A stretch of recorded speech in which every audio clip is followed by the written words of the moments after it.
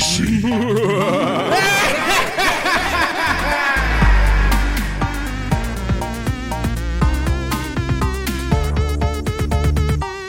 Don't Be Afraid of the Dark is a 1973 made-for-TV horror movie directed by John Newland and originally broadcast on ABC. With a mostly positive reception on its release, the movie was shown many times on TV, and one of those showings caught the eye of a young Guillermo del Toro, who has said that the film had a strong influence on him. He is quoted as saying, "It was something close to my heart for a very long time. We thought the movie was the most terrifying on Earth." In 2011, Del Toro produced and co-wrote a remake of the movie directed by Troy Nixey, a comic book artist. While both movies feature somewhat similar monsters, they differ in some interesting ways. So let's talk Little Critters. What's up? I'm your Little Critter host, Cameron. Yep, and I'm your little scuttling guy, Kai. Welcome to Creature Tiny. Your number one podcast for the littlest critters. The little tiny claws and gnawing little teeth. Mm-hmm. And bald raisin heads. And bald raisins. Yeah. So I think we're going to start off because after consuming both source materials, which I'm sure all of you did since we told you guys that you can. That was your homework. That was your homework. And if you show up to class, you better come prepared, baby, because we're the teachers and we're mean. Yeah, we don't take kindly to stoners and slackers in this school. Nope. If you're going to be out on your ass. Monster Academy. Shoot every stoner. That's right. Yeah, I'd throw them out on the street. Yeah, street made of lava. Oh, nice Maybe bong then. there. Oh, actually, yeah. it's my handgun. Bow. Exactly. Oh, you like to burn your weed? Well, I'd like to burn yourself alive. In a pit of lava again. Yeah. Oh, and maybe a bowl of lava will light you and smoke you. Mm-hmm. Fuck stoners. All right. Yeah. Anyways. Yeah. So we're gonna start off by after watching both of these movies, even though they are similar. We're going to talk about them chronologically. We're going to talk about the 1973 Don't Be Afraid of the Dark first. Yeah. So, without further ado, don't you think the names of the movies are a little they're kind of the opposite of what you'd expect, right? You should be afraid of the dark. Because I think a movie called Don't Be Afraid of the Dark might be about a monster that comes out during the day. Yeah, you specifically should be afraid of the dark with these guys. It should be called Be Afraid of the Dark. Or Don't Be Afraid of the Light. Yeah. The light is good, and when night falls, watch out. Yeah. So basically, the overview, if you didn't do your homework, of the 1973 movie is this woman, Sally, moves into a new house with her husband. It's not a new house. It's actually an old house. And it used to belong to, I think, her grandmother. And grandfather. Well, it's actually never confirmed. No, I think it is confirmed. I'm just kidding. Yeah, no, that little area is his study. Yeah, I just think it would be funny to start a lore argument about whether or not it's been confirmed that the grandfather lived in the house. Yeah. And she unseals a fireplace that's been like bricked up and barred out. Oh, and a housekeeper, an old housekeeper type is like, he's all like, don't meddle with things you don't understand. Yeah, he's like, don't open that fireplace, too. Yeah. And she does it anyway because she's a woman and she is psychically driven to redecorate every room she sets foot in, even if it's a beautiful antique mansion. And she opens up the fireplace and she unknowingly frees a trio of small goblin-like creatures. Now, the monsters in the... I guess jump ahead for the only time we're going to jump ahead here. The monsters in the 2011 movie are called homunculi, not in the movie, but they call them that in all the behind-the-scenes stuff. But I could not find anything about what these monsters are called in the 1973. So we'll call them homunculi, but I was trying to find a copy of the screenplay to see if I could figure out what they called them there, but I guess they're homunculi just because that's what they're called later, but I don't know what they're actually supposed to be called. Yeah, also, I will note that I think the fact that they're not referenced, but like they don't have a name, really, in the 1973 thing is cool and spooky. Yeah, I like it a lot. But yeah, I guess let's start with what they look like. They Actually, one more part of the plot summary is that she unknowingly frees them, and they basically stalk her and do mischief and eventually try to kill her, and nobody else believes her that they exist. So that's what they are. Sorry. Am I imagining things, or was the description of the movie that they wanted to marry her? Because that did not happen in either movie. I don't recall that. I think you might have wishfully imagined that when you saw those little creatures and how beautiful they were. I just really wanted three little men to marry a woman. Yeah. Okay, well, I guess... Yeah, they didn't want to marry her, though. They kind of just wanted to, like, fuck with her in general. They were mischief makers.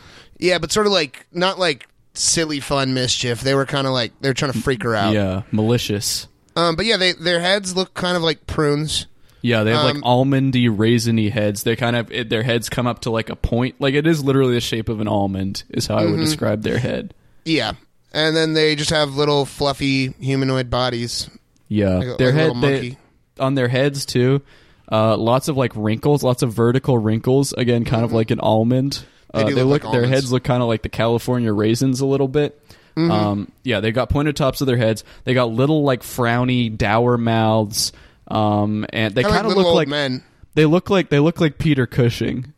And in I don't know Star Cushing. Wars. You'll know if you Google Peter Cushing Star Wars, you'll know exactly who I'm talking about, and hopefully you'll agree that they look exactly like him. But yeah, their heads are completely bald also, and then so that I feel like that. And then their bodies faces are all covered look exactly like that. Yeah. It's like that face flopped onto an almond. Yeah, exactly. It's mapped onto the shape of an almond. They got little like raccoon hands. Like they have like little sharp fingernails and little creepy hands. And they're very small. I would say maybe like I would say they're supposed to be maybe like 4 to 6 inches tall, but because they portray them in this movie with like trick photography, the size that they are like completely changes. Like at one point there's one that's as tall as like an outside metal garbage can, but then there's another part where they like pick up a straight razor like it's a giant spear. So yeah. It's hard to say, and that could be part of it too. They could change size. That's another they read feel of like it. They could. In the compare section of what we're going to talk about, these things, I'll bring this up again, but I feel like they don't even have a name. I think what their intentions are and what they're capable of is supposed to be left a little bit unknown. And they also they don't like the light. And every time someone turns on a light, they go, ah, and like try to scuttle away. But I also like they'll scuttle like behind something, and then she'll open the whatever they were behind, and they're just like gone. So I think that they're kind of like they're definitely like ethereal. Yeah, they have a physical form, but they also are. They're tricksy and magical a little bit. Yeah, they're also another thing that I noticed that happens in the movie is whenever they show up. Or not whenever, but a lot of times when they show up, they're kind of preceded by just this soft green glowing light, which also feels very like ethereal and ghostly and totally lends to them being like, maybe figments of the imagination. Who can say? Yeah. Another thing they do a lot that kind of puts them, that kind of also makes them feel very imaginary and ghostly is they love to whisper. They love to go like, Sally, Sally, we guess. And they say like, don't hurt her, not yet, but I want to get her. Lots of stuff like that. Also, I think they have kind of like a little bit of a hive mind thing going on because they all kind of like when they're talking to each other, it all just kind of feels like disjointed, like wants. They all have the same end goal, but it's just like, yes, we get soon it'll be on. Yeah, I love when a monster's goal is laid out that clearly to get her. That's we're gonna get her. We want to get her. And it's not really clear what to get her. You kind of assume that they want to kill her or attack her, and then at the end you find out that actually their goal is more, I would say, a little more interesting than that. And weird. A little more interesting and weird than that, yeah. So basically, at the end of this movie, they get her. They pull her into the fireplace, which is where they live, where they lurk, and they turn her into one of them, and the movie ends with them being like, we have to go get someone else. Let's get someone else. And then she says, no, we have all the time in the world, all the time to set us free on the world. So I didn't do a ton of research into reading in on this, but I had a feeling that those little homunculi that wanted to get her were potentially, like, in some way, like, cursed spirits of her relatives, because in the beginning, the creepy housekeeper guy, like, doesn't like the vibes of the room, and she's just like makes a comment about how he doesn't like the vibes of her, like, essentially her relatives being there in a sense. And I got the feeling that it was sort of potentially implied that these were, like, spirits of her family, and the reason that they were specifically seeking Sally is because she was next in line. Yeah, I think it's definitely strongly implied that that her family members are in their ranks or whatever, because they talk about people previously being pulled into the fireplace. But I didn't even think about that's why they're targeting her specifically. I kind of thought it was like, oh, it was because she was the one who opened it, but I guess that doesn't really make all that much sense, and it would make a lot more sense for them to be after her because they know her. Yeah. And in that sense, it's kind of like, yeah, it's like, to them, it's like a reunion story. Mm-hmm. Yeah, all in all, I mean, this movie is very, it's very Lovecraftian. There's a really strong Lovecraft vibe to it, I would say. I think that the kind of, the prevailing, like, cultural, perception of Lovecraft is like, oh, big octopus monsters. But I think that what the theme that is much more strong in his stuff that kind of goes understated is, like, you know, family mysteries and hidden histories and stuff. That's a cool rhyme.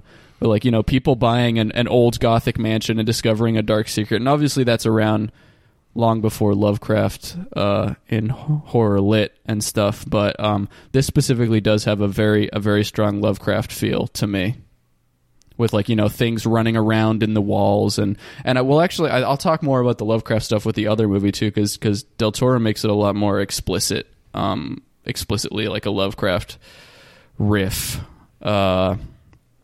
Yeah.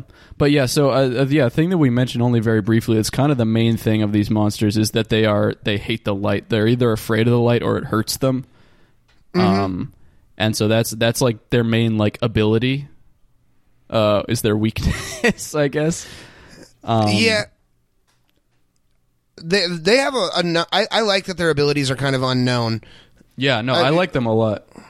They threw a total red herring at both of our asses. At the end, she's, like, getting dragged into the furnace, and she has a little, like, camera with a flash, and she's using it to, like, you know, the flash hurts them. And I sort of thought that even if she got that, like, the fact that there was a camera left behind with pictures of them was going to be some sort of concluding plot point, but it isn't. They, like, that yeah, I think that's cool. Yeah, I think that's just sort of meant to be like like an implied, like, you know, a little zinger for the end that's very understated and doesn't, I don't know. It is. I did when she started using the camera to fend them off, I did think, like, oh, that's super cool. Like, that's a very fun way to fight a monster that is hurt by light.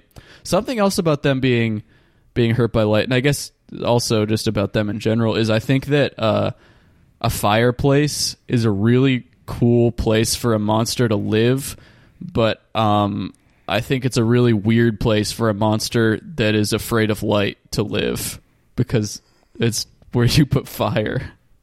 Yeah, totally. Also, how deep was it? They didn't really show the extent of it, like they did in the remake, but there is a line where they talk about, like, an old man getting pulled down through the hole. So you know, I mean, I think there's something supernatural going on with the space in the fireplace, I would say. That's a cool thought that like they're somehow like warping what that space even is.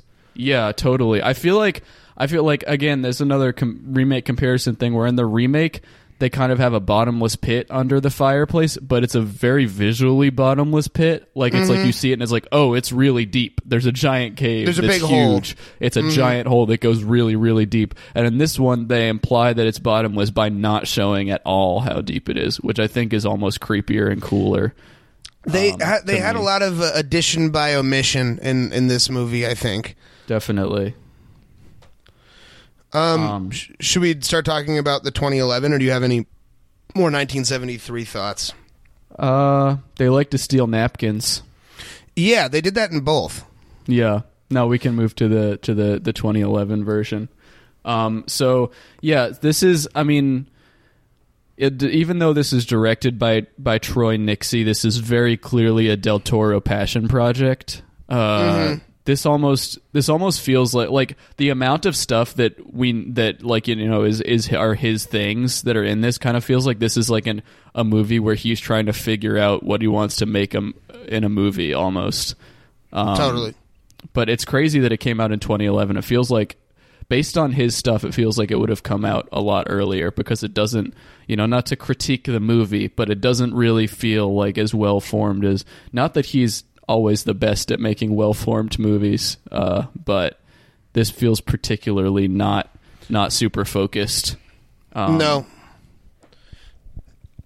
you know, honestly, I guess we can give our ratings at the end, obviously, but I think that this is both a weaker movie and a weaker monster. Yeah. Like, and I don't think I'm being biased based on the movie being worst. I think it's like, and also it's a physically weaker monster, I think. Like, yeah. I think that the ones from 1973 are like some spirit shit. You know. Also, I wanted one more note on the 1973 thing. If anyone has read 1Q84 by a guy, it's a really surreal book, and the entire time, like, there's a lot of stuff that just like, you can't tell if it's really happening or if it's from another dimension or if it's a dream or whatever. And there's always like these little people that are just spiritual entities that come out and talk in unison. And like the first time that they come out, they just like, there's a little girl like stuck in a barn with a dead goat as punishment for neglecting the goat.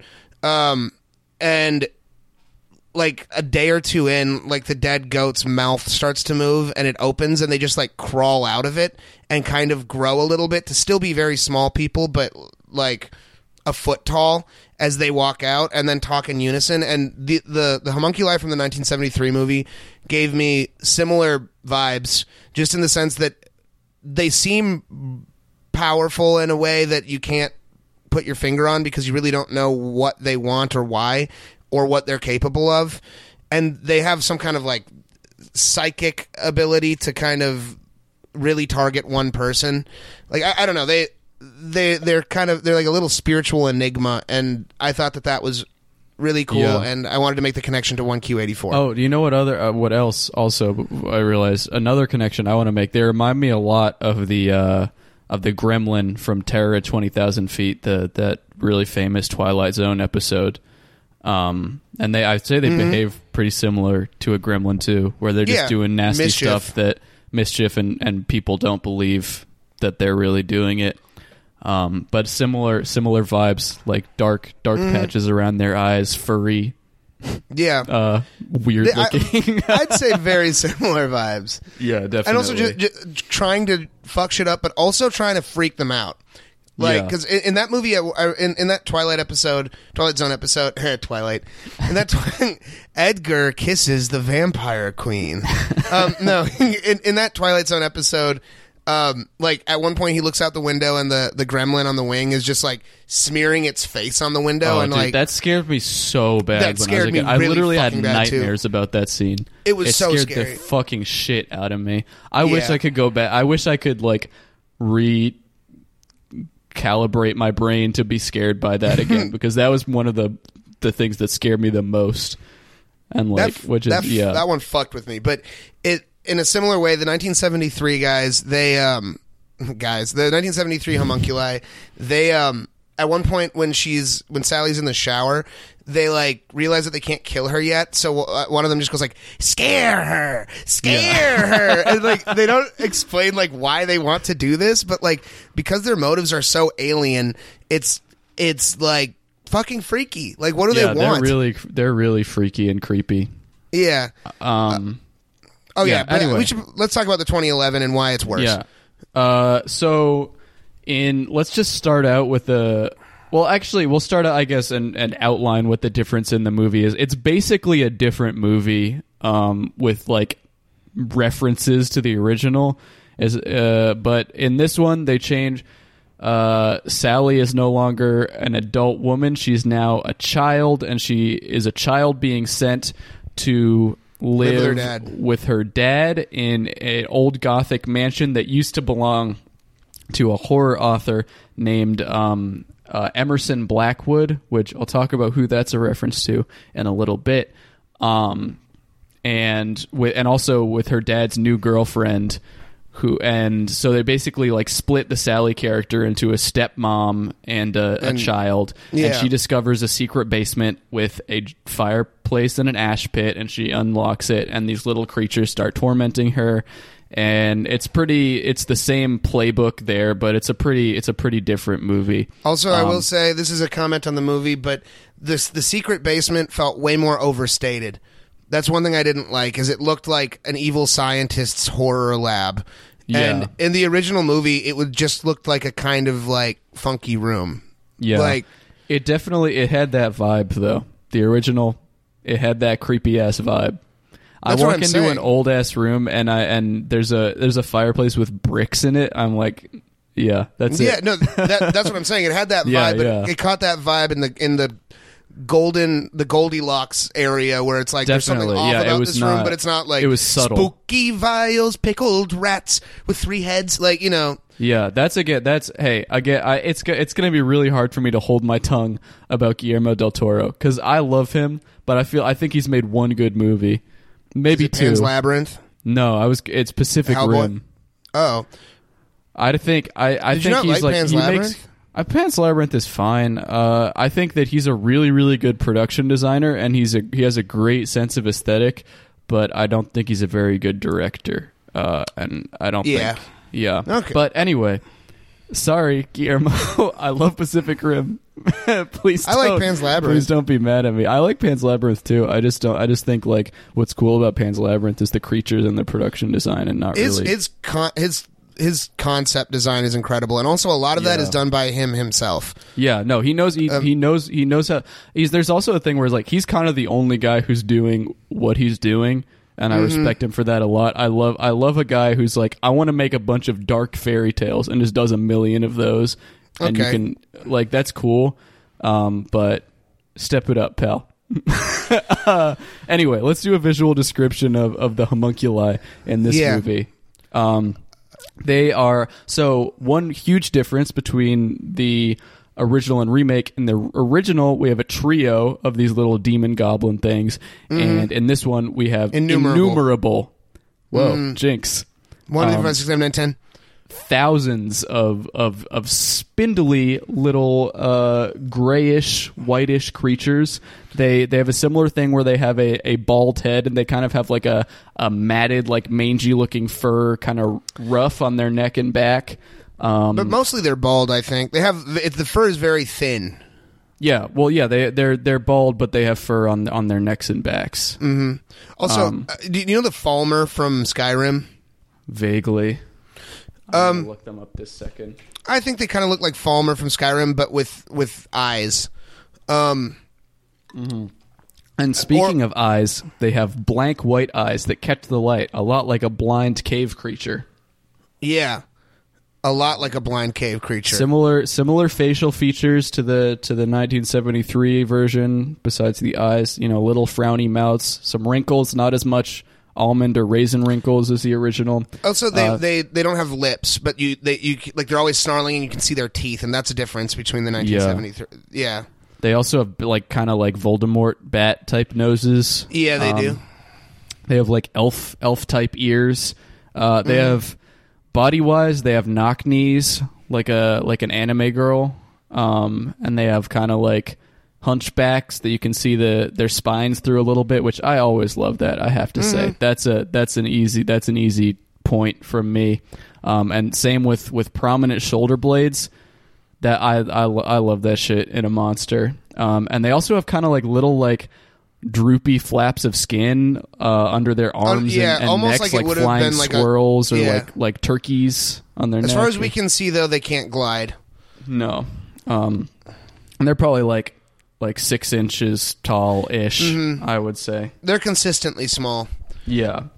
Yeah, also, and and them being consistently small is also they are squarely physical. There's nothing ghostly about these creatures at all. That was the distinguishing, like the only ghostly thing about them, I think, is that they seem like they're kind of part of some kind of magical cursey thing, and that they like need a soul every generation to feed their ranks, but they also like, I think this was just a detail that someone in the writing room, maybe Guillermo, just thought would be cool and weird, is they like are obsessed with eating teeth. Yeah. Which I do think that is a point to them. That is a cool, gross thing for a little fucker to be obsessed with. They're tooth fairies. Because they are explicitly fairies. And they also this one. explicitly leave a coin for the little girl after she leaves them some teeth. Yeah. So the thing about this, which I don't want to go too much into this because I think they're in the wheel,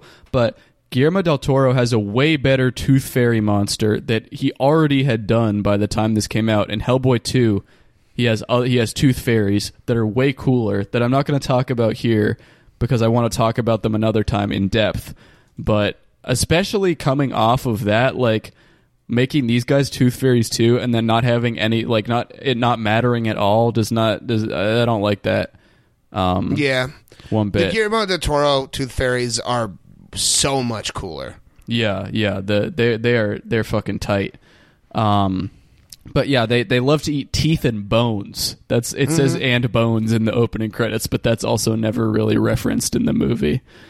They have one of those opening credits where like somebody's writing notes about the monsters in like cursive, and I kept pausing to read them. The opening credits felt very dated. Yeah, they definitely did. I was like, oh, okay, it's one of these. Yeah. I also, so for the first time ever, through my research, and I think because this is a more recent movie and from a team that people care about more, I have some information behind the visual design of these monsters, like what they were thinking when they were designing them and how they were inspired and stuff. So I'm going to go ahead and launch into that. So Guillermo del Toro basically said that they agreed that they wanted to honor the original design with like a hairy body and a wrinkled face. And he said that it was reminiscent of quote, one of Lovecraft's most famous stories, Dreams in the Witch House, which I have not read, but if I remember correctly, I think that's about like a rat-human hybrid or something. Yeah. But Troy Nixey, who's the director of this and also a comic book artist, which is cool that he's a comic book artist and the director because he did a lot of the concept art himself, and also in the movie there's a lot of art and drawings that are from like this made-up horror author Emerson Blackwood, and those are all just Troy Nixey's drawings. Like he just drew everything. That's awesome for the movie, which is really cool. So he did the designs for these creatures, and he said that they were inspired by naked mole rats, which I think really comes through in a really fun way, and also by inhabitants of a facility for the criminally insane. What does that mean? It just means, I guess I think he watched a documentary about an asylum and so he just made little naked mole rat crazy people. Yeah, basically. Also, one thing. Oh, go ahead. Another guy who worked on the design of the creatures, Keith Thompson. I have a quote from him about kind of developing the design, and it says, I started completely from my own end with a series of creatures that were very fanciful and fairy-like, though with an extremely demented bent. They had wings, some wilted, some fully functional, and wore bits of clothing and accessories. Guillermo's big concerns with anything in that approach was that he didn't think the viewer should imagine them having some type of Smurf village down below where they all hang out. After that, my approaches started to home in on the look a bit more, with varying types being a bit too alien or demented. I think he hit the nail on the head, although I would have been more excited to see the more alien and demented versions. Definitely. But another thing that I was going to say, just when earlier you were saying something about how, not the naked mole rat thing, but they are really rat-like, particularly in how they move and swarm things.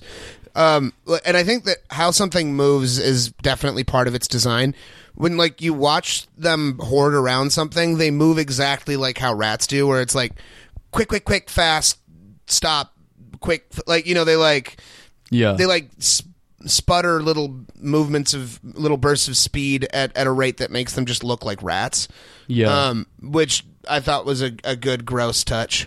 Definitely. And something, it's funny you mentioned rats, because this remake is actually even more inspired by H.P. Lovecraft than the original, and this remake was inspired by H.P. Lovecraft's short story, The Rats in the Walls, which is about a guy who moves into his old ancestral home in England, hears a bunch of rats in the walls, and eventually discovers that his family basically maintained an underground city beneath the mansion in a giant cave where they bred human cattle that they ate to satisfy their desire for human flesh. Sick. Yeah, they do have something to do with rats here. And also that's another thing we did. So basically the lore of the homunculi in this remake is that they live in there's basically the fireplace in this is an ash pit, and it's like a quote like gateway to the netherworld or something. But not like, it doesn't look like a port, like it's just a giant hole, but it supposedly just goes down forever, and there are a bunch of fairies that live down there, and they come up every once in a while to feed or take a human and down to replenish their ranks or whatever. So similar themes there in terms of an underground city where they eat human flesh. Yeah. Also, these ones are particularly covetous of child. Like, I think children's teeth are like a delicacy to them or something. Yeah. Yeah, I get it. I really wish they did more with the teeth stuff. Like, I was really pining for a scene of them, like, ripping out people's teeth. Like, there's a lot of stuff where they, like, knock people over and stuff. And it's like, just pull out their teeth. That's so cool. That's so creepy. Instead, they just say that they want teeth, and they never do anything with teeth. They did one cool teeth thing where they, in the beginning, when they're still kind of teasing the monster a little bit more, the girl drops, Sally, she drops a Barbie doll, and when under her bed, and she's looking for it, but she's also kind of like looking for the little creatures that are talking to her, and the camera eventually pans to it, and the homunculi have just like bitten off the Barbie's like mouth. Yeah. Going for her that teeth. Is very fun. I thought that was cool. Yeah. I just wish teeth had been more of a thing. Yeah, totally. If you're gonna make them tooth fairies, go whole hog. Like, just do it. Yeah. They feel kind of like it's not fully realized. You know what I mean? I think that as a movie and also as a monster, it was a little bit directionless. Yeah. A fun. So they're still hurt by light too. Should mention that's still the main facet of their being, but in this case, that kind of really is their only ability. Where in the other one, they could kind of like disappear and be creepy and stuff. These ones are basically animals that are afraid of light.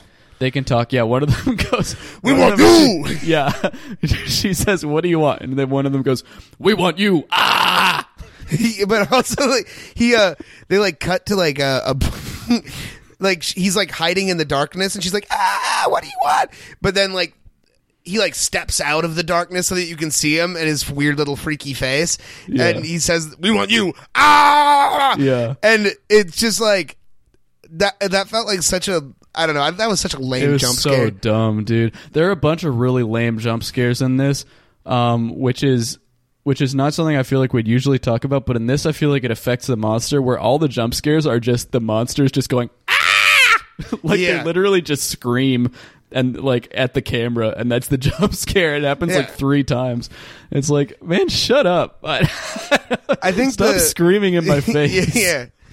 Also, I don't know. They were too corporeal to be. I don't know. When I was watching this movie the entire time, like usually when I watch a horror movie, I want to be thinking, "Oh boy, no part of me wants to be in that situation." But in this movie, I was like, I would love to be there. Yeah, fucking their shit up. I would fucking just walk around with a mallet, be ready to fucking smash them. A mallet and a flashlight. Definitely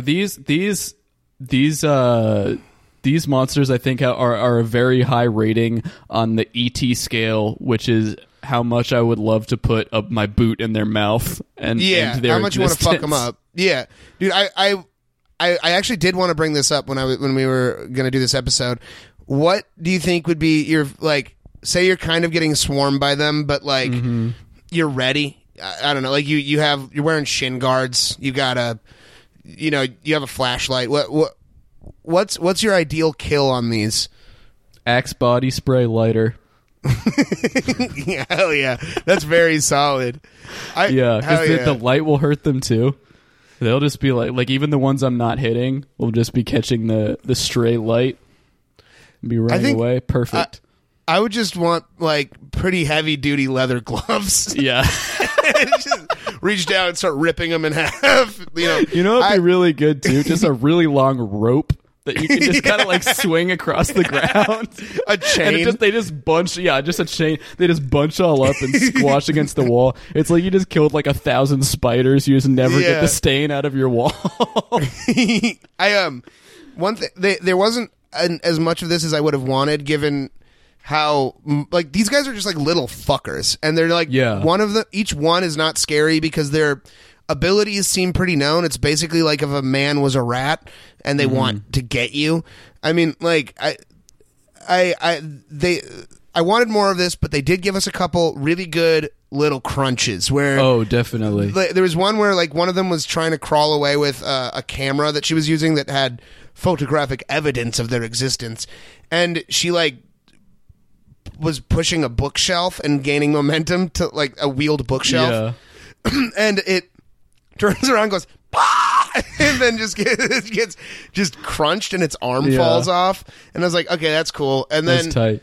At the end of the movie, their little leader, because I think there was one of them that looked like more like a little old guy. So yeah, do you know the leader is? So the movie opens with this imaginary horror author Emerson Blackwood getting like he essentially that's him. Like he becomes one of them and he's their leader. Oh shit! He's the old guy from the beginning of the movie. Is that implied, or how'd you find that out? Yeah, that's. I feel like I think it's pretty strongly implied. I missed that, but regardless, he gets fucked. So the little girl has like one of those like old, like 90s or early 2000s really big heavy duty flashlights that have like the handle. Like I don't know if you guys know what I'm talking about, but the ones that take big batteries, they're not LED flashlights. And she's just crying because she's witnessed her stepmom, who she turned, eventually decided that she loves, get pulled down there, and the little leader is like walking back at her, and she just, while crying on her knees, just starts smashing it over and over again with this plastic brick of a flashlight. It's so sick. Oh, it's so good. I have to say too, the pull down the fireplace was really good. It was really nasty. Do you want to explain that one? They have so they have a rope around I think around Sally the kid, and they're pulling her, and I think Kim the stepmom somehow, I don't remember exactly the mechanics of this, but the rope gets around her instead. She like cuts it off, and it like that doesn't make sense. Yeah, it doesn't really make any sense, but they're pulling the rope like from down inside the fireplace, and they pull it so hard, they pull her, she's standing up, and she gets like pulled against the fireplace, and they pull it again, and it like breaks her knee backwards, and then like they a just chicken leg. just pull her entire body down. Yeah. It's really nasty. It's really nice. Also, with the stepmom, very, very strong homage to the first movie. The movie ends with, in the same way, essentially, other than instead of Sally joining their ranks this time, it's the stepmom. But she, it's the same kind of like same dialogue. We want to be free. We want to be. Was it like word for word the same, or was it just very similar? It's very, very similar. Like it was still like we have all the time in the world to set us free, but it doesn't have the upon the world part, which honestly I loved. It ended the original ending with to set us free upon the world. Like that, those things are gonna go out into the entire world. That's so sick. And also the implication, man. I just a much bigger fan of the monsters in the first one, and also like I think obviously there's the fact that it's 1973 practical effects on what I would assume is not a very high budget, to be honest. Also, it's insanely low budget. Also shot in 2 weeks. Yeah, not just shot in 2 weeks. The entire production was 2 weeks. So insane. That's from final script approval to we have a movie. Yeah. Also, oh man, I know we're not really supposed to talk about the movies too much, but I just liked that movie. I thought that the writing was good. I liked the dialogue between characters, and I thought that it was like. So yeah, that's another thing about. I think something that's really good about the original is that it's very, I think, strongly is a metaphor for people don't, and especially in the 70s, people didn't listen to women, or a woman be like, hey, something bad is happening at home, and people be like, you're crazy. No, it's not. You silly I think it's woman. It's a strong metaphor for that. And then Guillermo del Toro or Troy Nixie or whoever makes this remake, and it's like, okay, we're gonna take the message that people don't believe women, and it's gonna be people don't believe children, which is not really as interesting a thing to say in your movie. Totally. I don't think. And also, even the relationship between Sally and the original and her husband felt like, they didn't have a lot of FaceTime, but it felt relatively complicated and shades of gray, and not just they didn't paint the husband as just a fucking asshole or a great fucking husband. He was just I think a well-designed character of just some guy, which is what I think. I think it was a very successful portrayal of all the humans in that movie. I thought were I don't know. I really liked the 1973, but enough about the movie itself. Let me dump some shit on you. Okay. About the remake. So I was talking about how it's clearly even more inspired by H.P. Lovecraft than the original. Another aspect of that is that it is set in Providence, Rhode Island, which is the home of H.P. Lovecraft.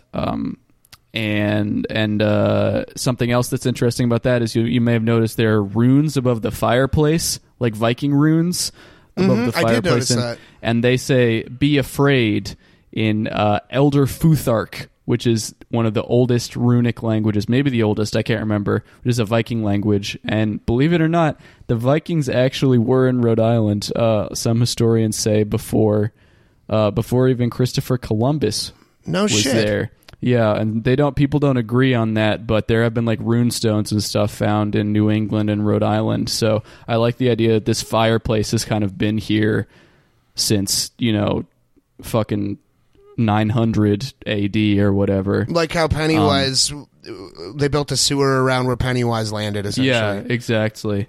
And even more so about this Lovecraft thing is, so another thing about Guillermo del Toro is for better or for worse, he wants his movie to tell you exactly what inspired his movie.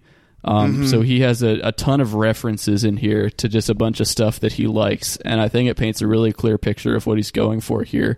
I said earlier that we'd talk again about Emerson Blackwood, which is the aging horror writer or dead horror writer by the time the movie. They took his son.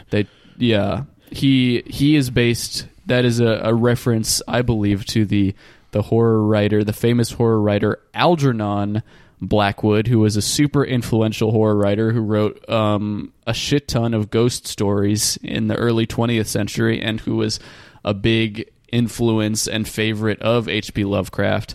And another author who is actually mentioned specifically by name in this movie is Arthur Machen, who the librarian mentions him in the obligatory research scene. Yeah, in like this 2 movie. minutes of yeah, that was awesome. Yeah, where they have all the green lamps and they look at a microfiche or whatever. But Arthur Machen was a Welsh author who was active in like the late 19th, early 20th century.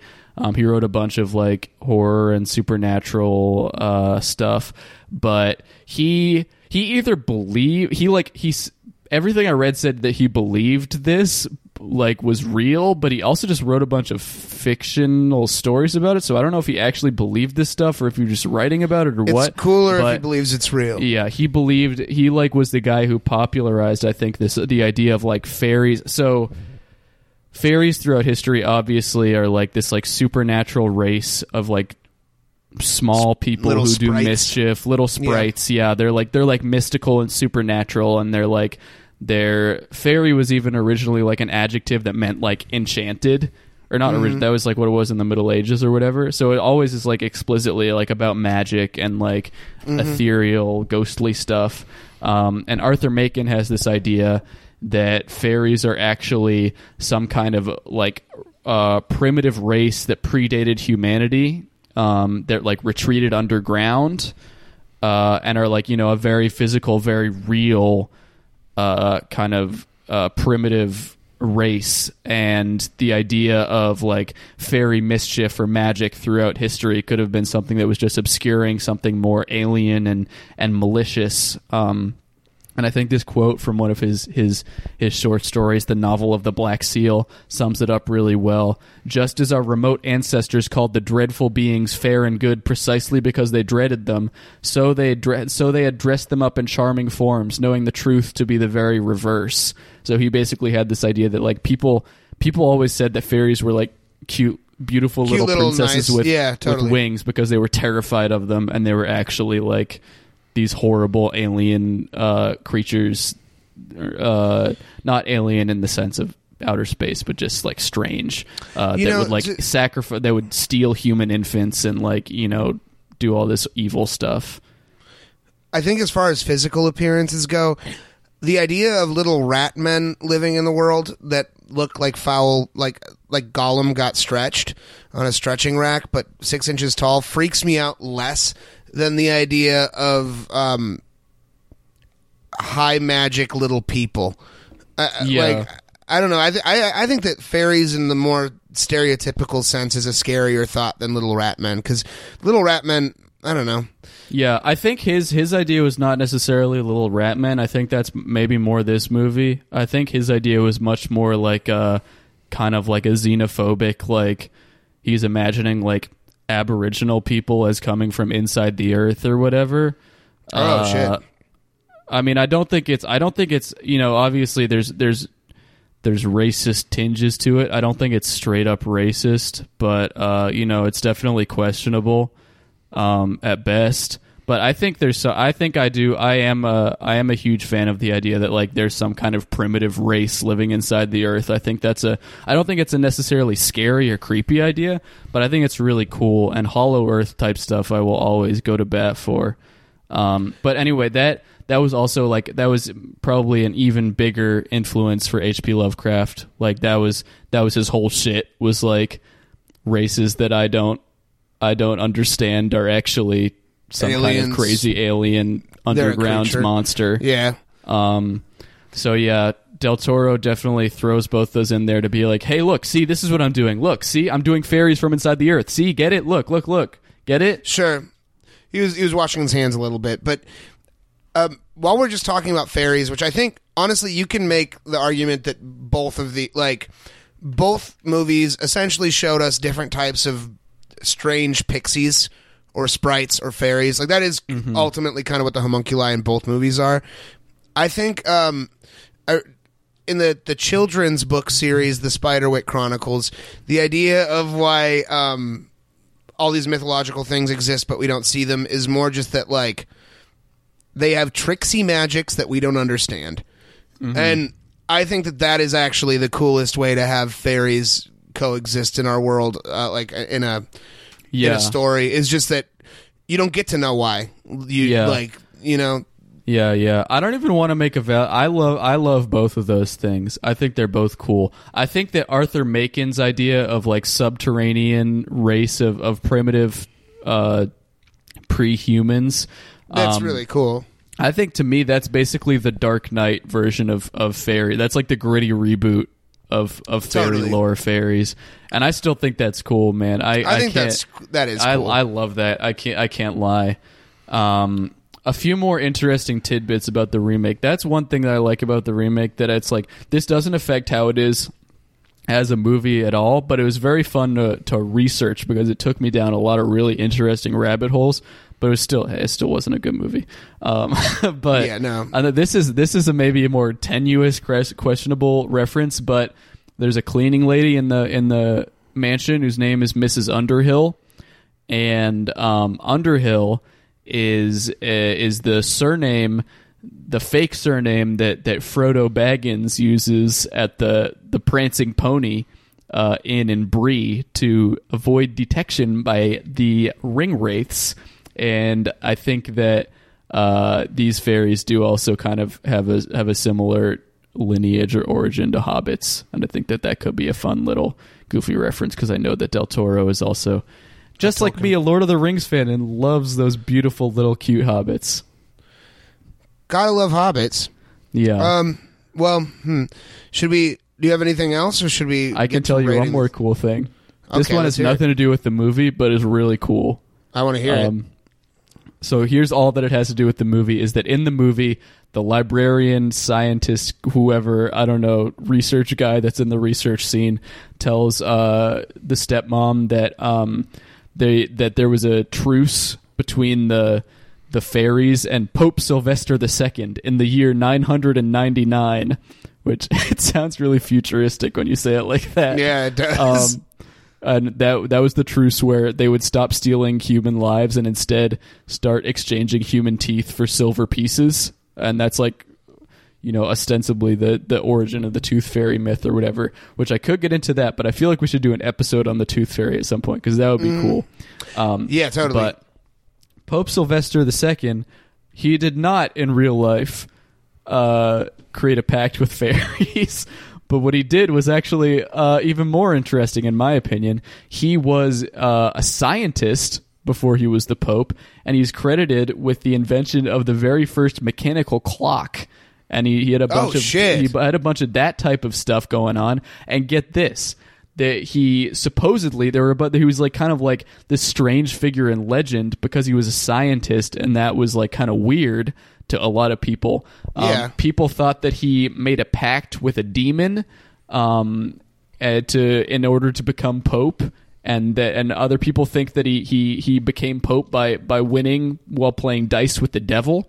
And most interestingly, this is the thing that really got me I thought was really cool, is a lot of people believed that he had something, he built something called a brazen head, which is like, have you ever heard of a brazen head? I had never heard of this. No. It's basically this legendary mythical automaton, which is like a robot head made of bronze that people in the Middle Ages believed. They thought that people who were scholars were wizards, and they thought that the wizards built like giant bronze heads that would be able to answer yes or no questions for them. Like, it would be a giant like bronze Google. Head, and they would ask it a question, and it would be like, yes. And they thought that Pope Sylvester II had one of those. They thought that he was a wizard who built a robot in medieval times. Oh, that's so sick. Isn't that so cool? But what they're describing is essentially I want a movie about that instead of a movie about mole rat fairies. Also, honestly, I will say, like, mechanical clock on its face, no pun intended, sounds less exciting than a truce with fairies, but when you said more exciting than A Truce with Fairies, I was like, try me. But honestly, inventing the clock is that's some pretty cool shit. That's the. Yeah, I don't know if he invented. I think he just built one. I don't even know. That part was surface level. I was much more invested in the robot stuff. In the robot head, yeah. Also, there is a huge difference between inventing it and building one. I mean, being credited with inventing the car and being credited with building a car are different things. Yeah. Well, but I don't care about that stuff at all. Mm-hmm. I want to read about. Oh, also the demon that they said he made a pact with was a female demon named Meridiana, who had appeared after he had been rejected by his earthly love. I hate being rejected by my earthly love. I know, but at least you get a demonic love, a hellish love, right after that. Yeah. All right, that's all I got. I just wanted there was a lot of fun stuff going on in the background of this one that I think people are going to appreciate those fun facts. Those were some very fun facts. Let's move to the ratings. Okay. What do you think? Let's divide them. Let's divide them up by 73 and 11. Okay. How are we feeling? 73. I'm giving those bad boys an 8. Ooh. 8 what? Oh shit. I'm gonna give those bad boys an 8. Peeking out of a houseplant during your husband's party to scare yous out of 10. Yeah, I think I'm gonna go with 7 dark patches around the eyes like Batman out of 10. Cool. I like these guys a lot. I think that it's easy. I think when I went to watch this movie, I had to rent it on YouTube. And when I searched for it, one of the video right after it, was the thumbnail was just a picture of the monsters. I had not seen them at all before that. And I saw that and I was like, oh. But then I watched it and I was like, oh no, these guys are sick. They're easy to look at and dismiss as goofy and dumb, but they do actually genuinely have some weight to. Oh, that reminds something I meant to mention about this movie. Sorry to just steamroll this here. Dude, I don't care. This is because they just were wearing masks, but when they talk, their mouths don't move. Yeah, and also when I saw that, I was like, okay, this is a practical side effect, but I liked it that happened. Their faces would move. Their faces would move like someone's mouth is talking behind them, which obviously is again, that's something that's one of my favorite things is when that's something I love too about Suitmation and kaiju and stuff is when because portraying a monster isn't perfect, it will lead to some really interesting stuff just in the way that the quirks of a rubber suit or a mask or makeup or certain Shibozu, how Shibozu just is pure black inside and he's supposed to represent negative space, but it's I think that restrictions can create some of the most creative stuff is when you have to work around something or when something is not as you expected. It can really jump out and be cool. It can work in your favor. I wonder Definitely. if when filming that, when they were, going to have the guys talk and they're like, okay, well, we can't see their mouths move. If there was a discussion like this where they were essentially just no, let's not try to find a workaround. That this actually kind of works, Yeah. Because that is a really creepy thing. Imagine someone talking and their mouth isn't moving, but it's like a mouth is moving behind their face. That's fucking creepy. Yeah, and also I don't know. I gave them an 8, which is I think a pretty high rating because of because I think that the way that they were executed was so little was given to us, but in a way that I felt had a ton of character. I thought that the lack of information we were given was intentional enough that it wasn't just a lack of information. It was a very, very methodical lack of knowing what's going on with these guys. So I thought they were a perfect little unknown little group of fuckheads. I really like them. Definitely. Yeah. All right. 2011 ones. I'm going 4 little fuckers out of 10. I'm sorry. Uninspired, generic, and kind of boring. Mm-hmm. I think that there's some stuff to like about them, and I respect. There's some cool concept art of them too that I think is cooler than what we ended up with. But not doing a lot for me in any direction really. I am going to. I'm going to give them 3 Kais wanting to smash innumerable numbers of them. I like that you're going with abstract. Yeah, I'm getting weird with it, I guess. Plurals, yeah. But I'm gonna give them 3 out of 10. I didn't like them. The movie was bad, but I didn't like the monsters. I think that you could have replaced them easily with like rats, and it would have been more effective if they were actually just rats. Like there was. And also the fact that they like wanted teeth, but it wasn't like a necessity. Like they didn't lean into that. Like it was just like kind of mentioned that they like it. Like they, it felt like they were trying to be, not like they were trying to be, but like the people who made the movie wanted them to be more than they were by like adding lots of little spooky things, but without enough explanation as to why it's happening, but not the complete lack of explanation where they're just supposed to be accepted as an unknown. Like they gave the little girl a coin for the teeth, but then they never revisited that really, other than you just know that they like teeth. If they had made them more mysterious or explained them a little bit more, it wouldn't have just felt disjointed. But to me, it fell in an area where it's like explained enough that it's not mysterious enough to be scary. Definitely. And, do you know what I mean? Like they fall kind of in like that area, and also.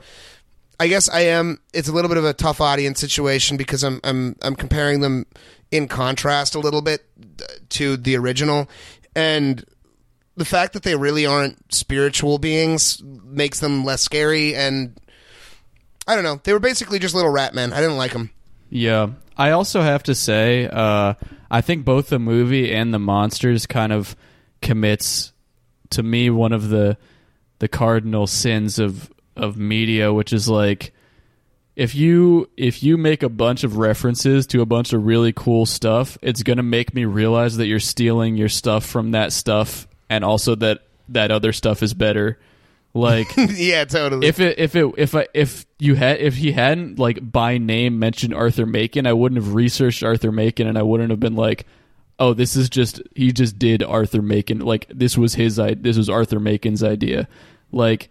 And I'm sorry, but like I know people have gripes with Lovecraft. I still think he's a pretty cool writer. But like, come on, an underground city where they breed human cattle is way cooler than a bunch of mole rat monsters. And if you're gonna draw my attention to the fact that you're riffing off that story, like it better be as cool or cooler, or it's gonna not be as fun to watch.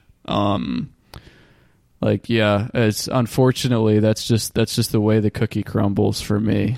That definitely kind of hinders my enjoyment and makes me not like the monster as much. I also really didn't like.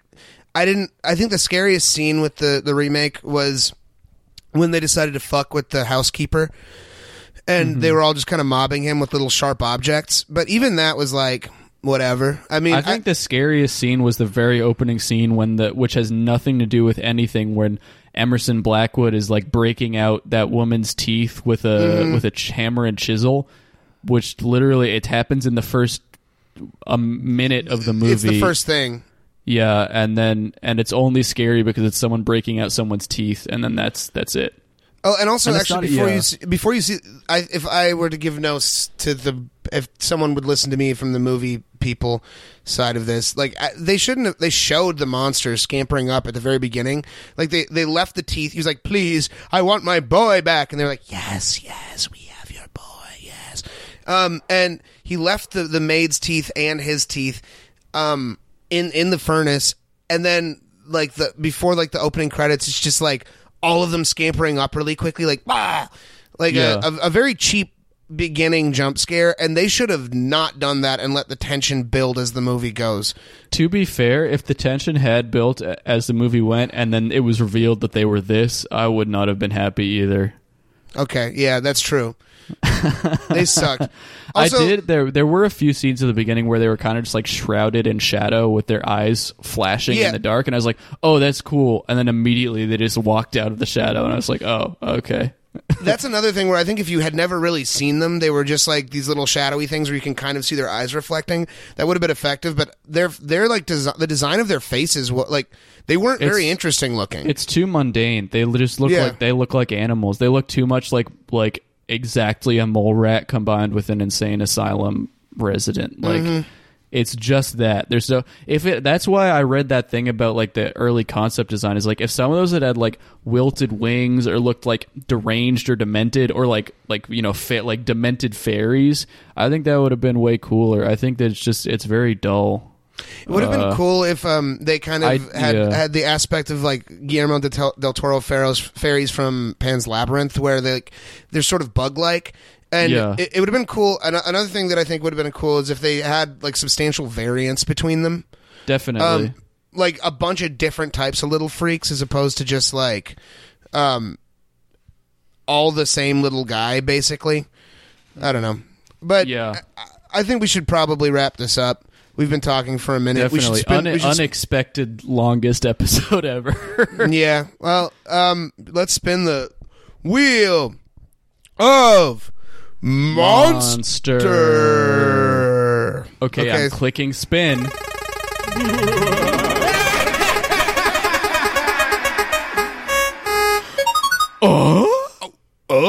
Could it be? No fucking.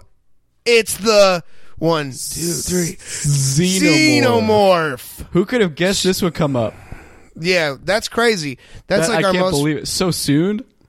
Jesus, this is going to be really intense. And that was the result on the wheel. That was the result on the wheel. We'll have to do a lot of research. All right. This will be long. Goodbye. Bye.